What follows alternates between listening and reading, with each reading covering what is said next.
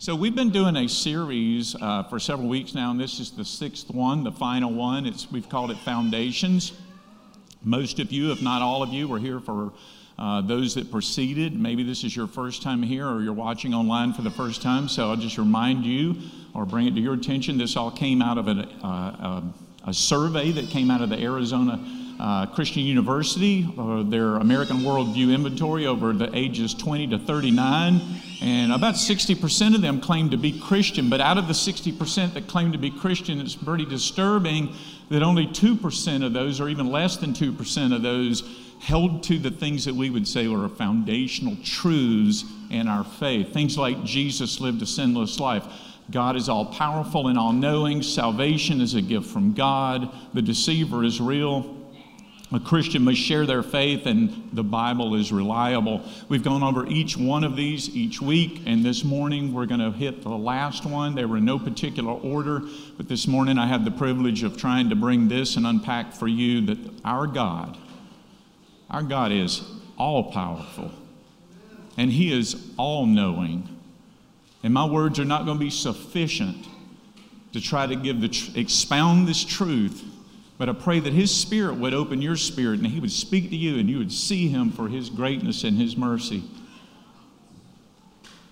When we say this, there are immutable characteristics about God's nature, and this is just two of those that we're looking at, and the word immutable is not something I use in my daily vocabulary. So I'll point that out to you, that it means it's simply unchanging over time, or it's unable to be changed. He is all-powerful, He is all-knowing, and it'll never change. There's a scripture that puts us together. Psalm 147 says, "Great is our Lord and abundant in power. His understanding is beyond measure." What do we mean when we say God is all-powerful? What are we really saying? There's a word that tries to capture this, and I'm no scholar, but this word is omnipotent. Now, in the King James Bible, I found it's actually in the word, but the English Standard Version that I'm usually using uses the word the Almighty. But simply what this word omnipotent means is there is absolutely nothing that God cannot do. He has all power. So what does that mean for the Christian? If you're a Christian, if you know Him, then it should give you great comfort, that should give you great peace, because He not only has all power, He not only is all-knowing, but He is all good. So this awesome God that has all power in the universe, He would never use this power that He has for evil. And that should give us comfort. Here's a scripture that I have learned and stood on. Romans 8:28 says that, "For we know that for those who love God, all things work together for good, for those who are called according to His purpose." This is the first scripture that anybody ever shared with me as a new Christian. 1991, my sister shared this with me over the phone, and I was in a state in my life that things were devastating and torn apart and falling apart, and she shared Romans 8:28 with me, and I found absolutely no comfort in it. Because when you're in the middle of a difficult situation, and your life is falling apart, and somebody says, well, God's going to use this for good, you don't get it. But the point I've learned in the last 3 decades of walking with Christ is that it's for those who love God, and I'm living this life according to His purpose. So what do we mean when we say God is all-knowing? There's a word for this one. It's omniscient. It simply means that God has perfect knowledge of all things. There's nothing He doesn't know. You're never going to go to God with a problem. You're never going to have a problem so big that when you go to God and you talk to Him about it, He's going to say, well, hold up. Let me go check on this. Let me go figure this out, and I'll get back with you, because He already knows. There's nothing going to shock Him, because there's nothing He doesn't already know. He just wants me to admit it. He just wants me to bring it to Him. We put it all over our money. In God we trust, but I have to ask the question this morning, do we have it written on our heart? We've got it written on our money, but is it written in our spirit? Do we trust Him? It's easy to trust Him when everything's going good. It's tough to trust Him. It shows where you're at in your relationship when everything's going bad and when everything's difficult and things are being stretched, if you trust Him. We believe God is all-powerful, and we believe He's all-knowing because the Bible describes Him this way, and I don't have time to go through the Scriptures. You'll have to do this on your own. I challenge you to go look it up, and I'm just going to summarize a few of these just to give you a taste. We know that God's all-powerful because He holds all things together, according to the book of Hebrews and Colossians. God can make people do what He pleases, according to Romans chapter 9. He's done it in the past, and according to Revelation chapter 17, He's going to do it in the future. God's power is evident in creation, and God refers to Himself in Genesis 17:1. He refers to Himself as the Almighty God. There's nothing too difficult for Him, according to Jeremiah, and His purposes cannot be stopped, according to Daniel. He does not get tired and He does not get weary, according to Isaiah, and all things are possible for Him, according to the book of Matthew. He has the power to save and keep a believer, according to 1 Peter, and according to the book of Corinthians, the first one, He raises believers from the dead. He is Almighty God. There is nothing He cannot do, but He does choose to limit Himself in several areas by His own choice. Nobody limits Him but Himself. Our mighty God cannot lie, according to Titus, and He cannot be tempted by evil, according to James, and He is always faithful, and He cannot deny Himself. And according to Psalm 119, His word cannot fail. He has absolutely all knowledge. He is the God of knowledge. He has infinite knowledge. He has known all things from eternity, past and future, and His knowledge is without limit, and no one can teach Him anything. And that's not an arrogant statement, but He's unteachable. The fact is, He already knows. He knows what's happening on the earth right now. He predicts events ahead of time, according to Isaiah. He already knows what's going to happen, and He tells His prophets so that people can record it and know that He's God. He sees all things, and His knowledge is denied by the wicked because the wicked believe God cannot see their sin. But 1 Chronicles tells us that the Lord searches every single heart. God has all knowledge. He knows me better than I know myself. And He knows me so well that even as a believer, when I don't know that I'm who I think I am, He knows more than I know. He knows me better than I know my own heart. By this we know that we are of the truth and reassure our heart before Him. For whenever our heart condemns us, God is greater than our heart, and He knows everything. This passage in Ephesians chapter 3 captures it pretty well, but I find it very challenging. You're probably familiar with it, but let me remind you now, to Him who is able to do far more abundantly than all we ask or think, according to the power at work within us. To Him be glory in the church and in Christ Jesus throughout all generations, forever and ever. Amen. I find this verse very challenging. If you captured that verse, what he's saying is God's power is so great. You'll never go to God and pray about something that's so big in your life that God goes, well, that's just too big, because you can't even think of the things that He's capable of. His power is so vast and so magnificent, it's beyond my ability to comprehend and think of the things He's able to do. But what's really challenging to me about that verse is He says that power works in us. What does that look like? How do we do that?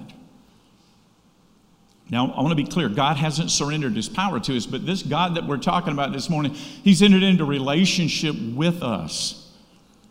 And the fact that He's entered into a relationship with us is that He includes us in the work that He's doing on the earth right now, because it's His purpose, remember? So how do I do this? The way that I do this is I have to choose to live an intentional life, and I have to live it on purpose. I have to live it for His purpose. And the best way I've learned to do that is I have to be a man of prayer. I have to spend time in prayer. I have to spend time with God, and I have to listen. And I have to be a person who's a worshiper, and not just on Sunday morning. I have to live my life listening to music that builds me up and allows me to enter into worship to this great God who deserves to hear my worship. And absolutely, I have to be a person of obedience to His word that He's revealed And it absolutely requires of me sometimes that I live a life of sacrifice. There's some places I can't go, some things I can't do, and there's some things that I won't participate in because I'm trying my best to be a man of obedience and serve my God and live for His purpose. Because I want that power working through me so that it'll touch the life of someone else. Because this gift that we've got is best given away. Why would anybody who claims to be a Christian not believe maybe that God is all-powerful and that God knows everything? Well, maybe some of the obvious questions that would come to mind that we might attempt to look at this morning is, if God's all-powerful, then why does He allow bad things to happen? And I'll admit, I came to Christ. If you don't know my story briefly, I'll just tell you, I was a 31-year-old adult, and I'm ashamed to say that I waited that long to come to know Christ Jesus as my Lord. But it was the difficulty in life, the bad things that happened. I was an arrogant, proud, young guy who was determined to do things my way, make my own decisions, and answer to no one. So He allowed me to run out of self. He allowed me to hit the end of myself where everything I had built up was falling apart, and I have wrestled with the fact that He lets bad things happen sometimes since the moment of my conversion. When I was over in Garden City, Georgia, over here at Kessler Point Apartments in 1991, and I knelt by the side of my bed and I said, God, I believe you are God, and your Son Jesus died for my sin. And I accept you as my Lord and my Savior. And if you can use a man like me, I'll serve you the rest of my life. So I don't know who He is, but I think I'm going to need that Holy Spirit that I've heard people talk about, because I can't live this life by myself, and I can't live it in the flesh. He's got to be living it through me. And I made a mess of my life up to that point, so I needed it fixed. And I cried out to Him and I said, if I've waited too long in my arrogance and my pride for you to fix this mess that I've made, I'm still going to serve you. But if you can save it, if you can fix it, I'm asking you to do it. Now, a few years later, I went through the transition of life, and somebody said to me, you just didn't have enough faith to believe God to save that situation. And I think they missed the point. Because the point was, my real problem was I was a sinner. My real problem was that more than I needed God to fix anything in my life, I needed a Savior. And the outcome of the prayer that I prayed, asking Him to fix my situation that I had created, whether it came to pass or not, didn't determine the amount of power that God has. He is great, and He has all power. He not only has all powerful, He is the all powerful, and He knows all. And He's always good. Because every good thing in your life came from God, whether you recognize it or not. Every good thing that happened to me prior to 1991, whether I gave Him glory for it or not, it came down from Him.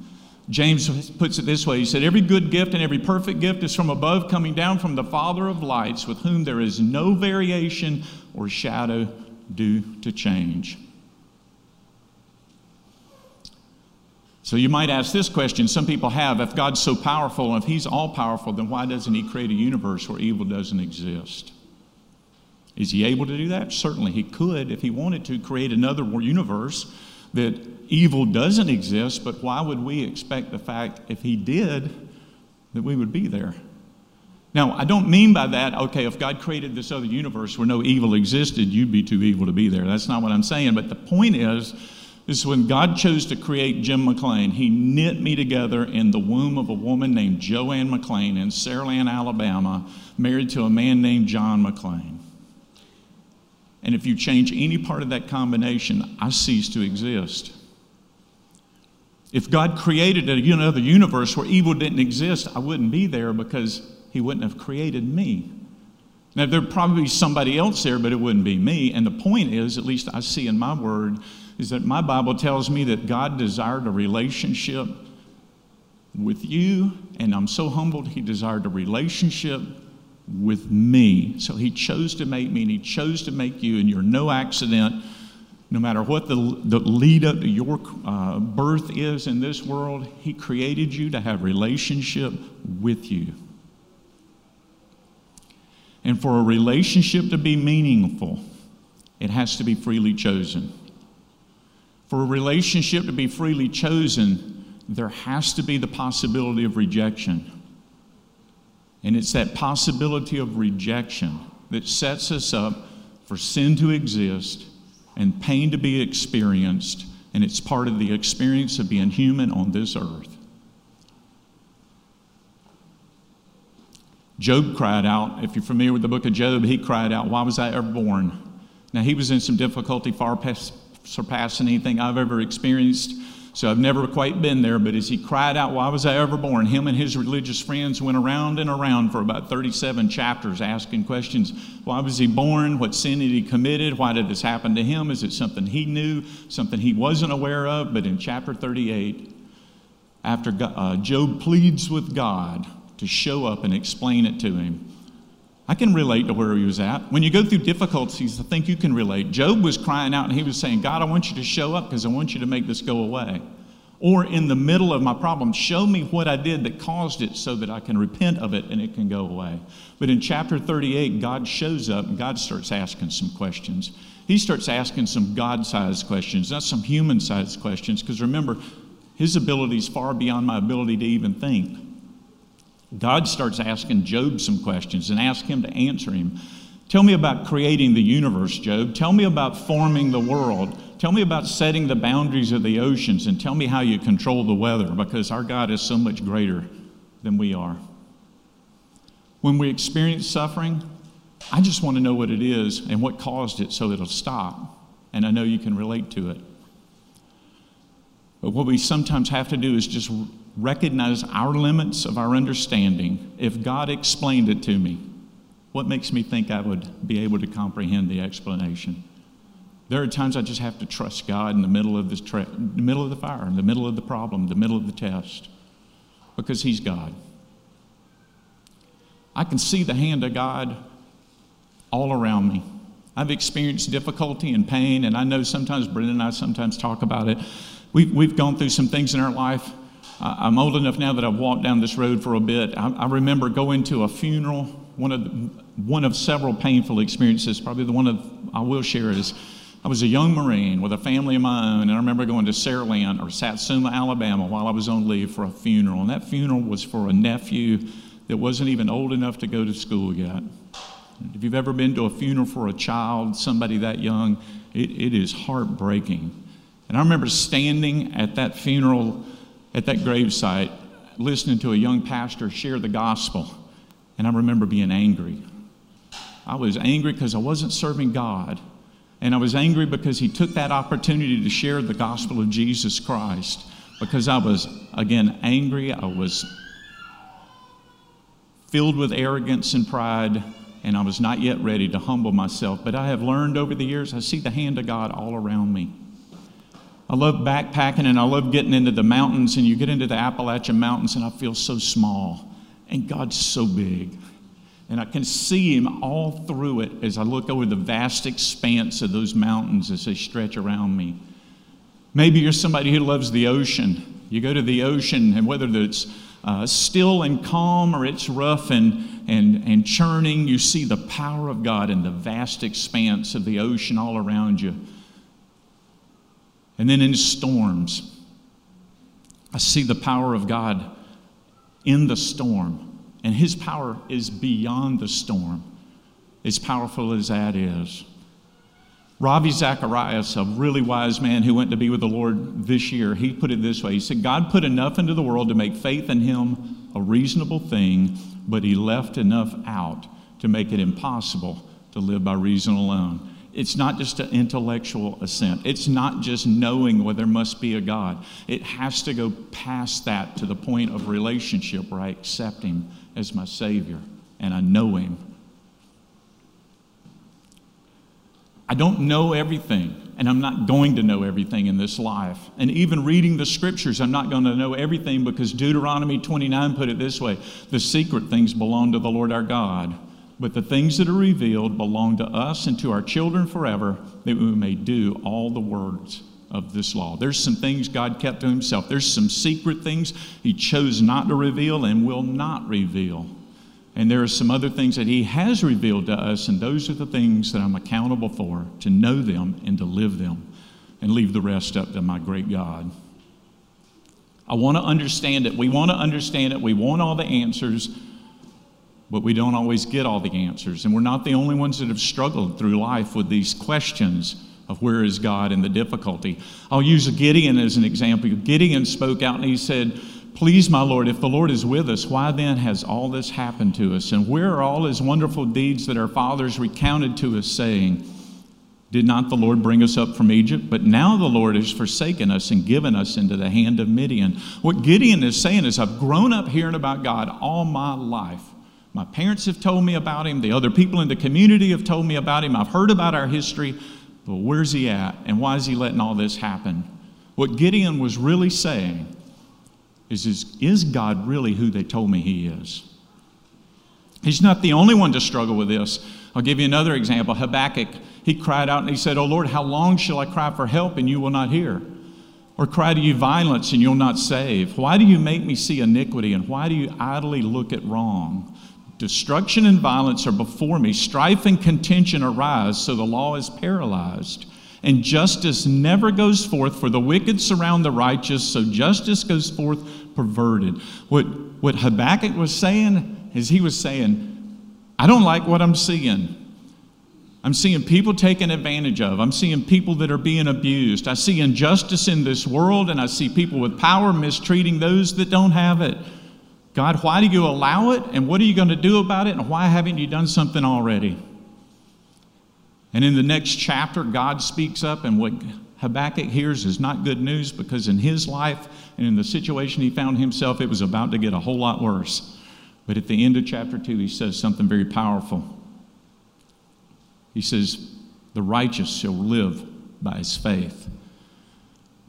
That's where it doesn't matter what you go through or what you're seeing, you still know God is all powerful, and you've entered into a relationship with him, and you're walking by faith, not by sight. And the way to do that is what he said just before this. I have to know what God has said. I have to be a person who's in his word. I have to get the word of God in me. I have to be a part of the story. I do that by writing it down. I do that by memorizing it. And then I do that by standing on it. And I stand on it until it comes to pass. And if I don't see it in this life, it'll happen after I've left. But I'm trusting God to the end that he's going to be true to his word. This is one of the other favorite scriptures of mine, Isaiah 40, verse 31. It's a little different. It's not a background slide because this is a photograph of a card. My sister sent this to me in 1992. I was a new Christian. I was struggling to walk this life of faith that I'm trying to communicate to you.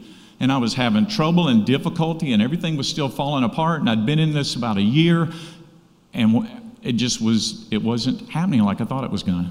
I didn't understand what it was going to mean to walk this out and live this day by day. And she sent this to me in the mail, and I've still got it. It's still on top of my toolbox. Back then, I was an aircraft mechanic by trade. It sat on my toolbox. I had my own toolbox at work, piece of plexiglass across the top, and I slid that card underneath it. So every time I went back to get a 9/16, or I'd go back to get a 3/8 drive ratchet and head back out to do some work, I could look over there, and very quickly I could remind myself, hey, those that wait upon the Lord, they're going to renew their strength, and they're going to mount up with wings as eagles. I didn't know what that was going to look like, but I knew it was going to do it if I just keep on standing. They shall run and not be weary. They shall walk and not faint. And it was at a time when I really felt like fainting, and I really felt like being weary, and I really felt like this just wasn't working in my life. So I still got that card, and it's still on top of my toolbox. It was the second scripture somebody shared with me in this walk of faith that I've entered into. What it comes down to really is just God is sovereign.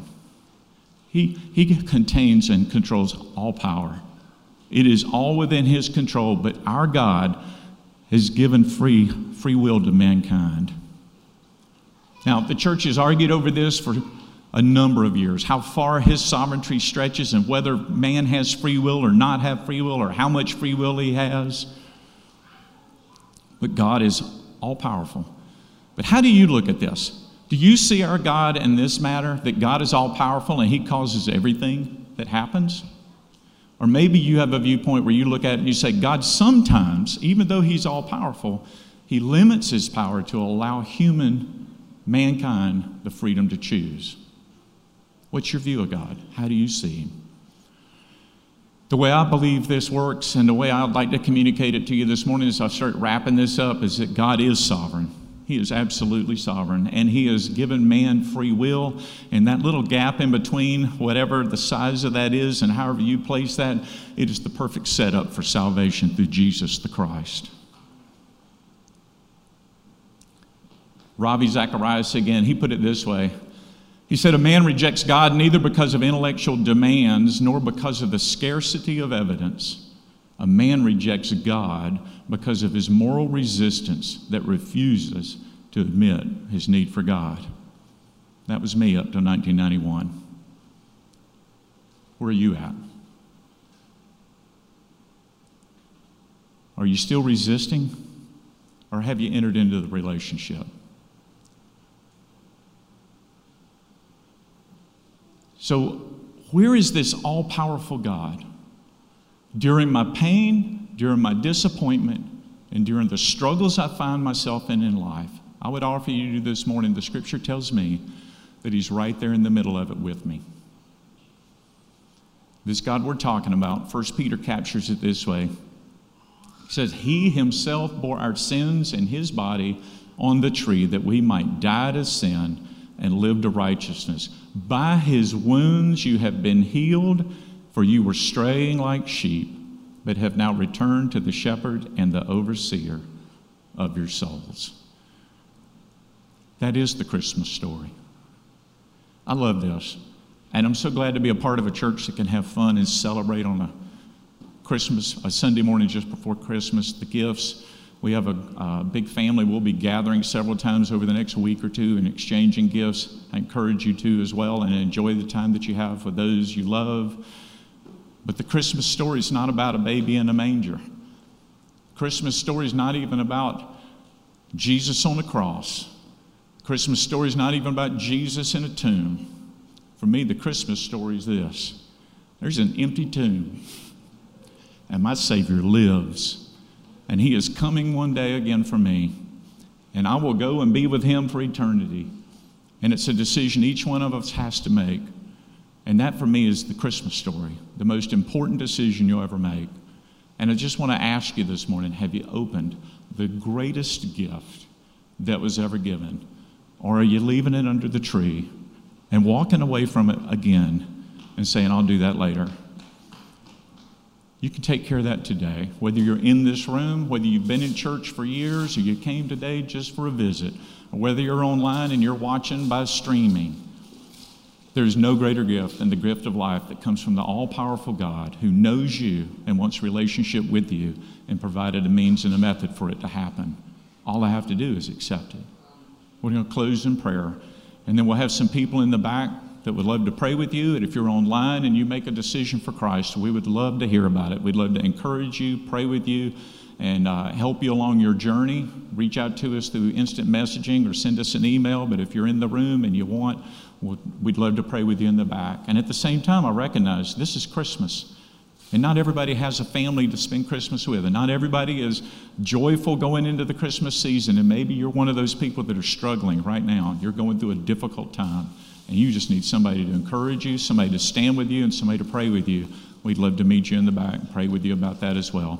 Heavenly Father, we praise your name and we worship you and honor you. We seek your face, and we're so thankful this Christmas, Lord, for the ultimate gift, the gift of life, with the loving God who has all power and all knowledge and chose us in eternity past to spend eternity with you. We pray, Lord, for the person here who's struggling, the person, Lord, who's in a difficult season or difficult time, and we pray, Lord, for the person who still is resisting your loving outreach in your hand. And we pray, Lord, that you just be with us as we go through this week. Help us to live our lives on purpose for your purpose in Jesus' name. Amen.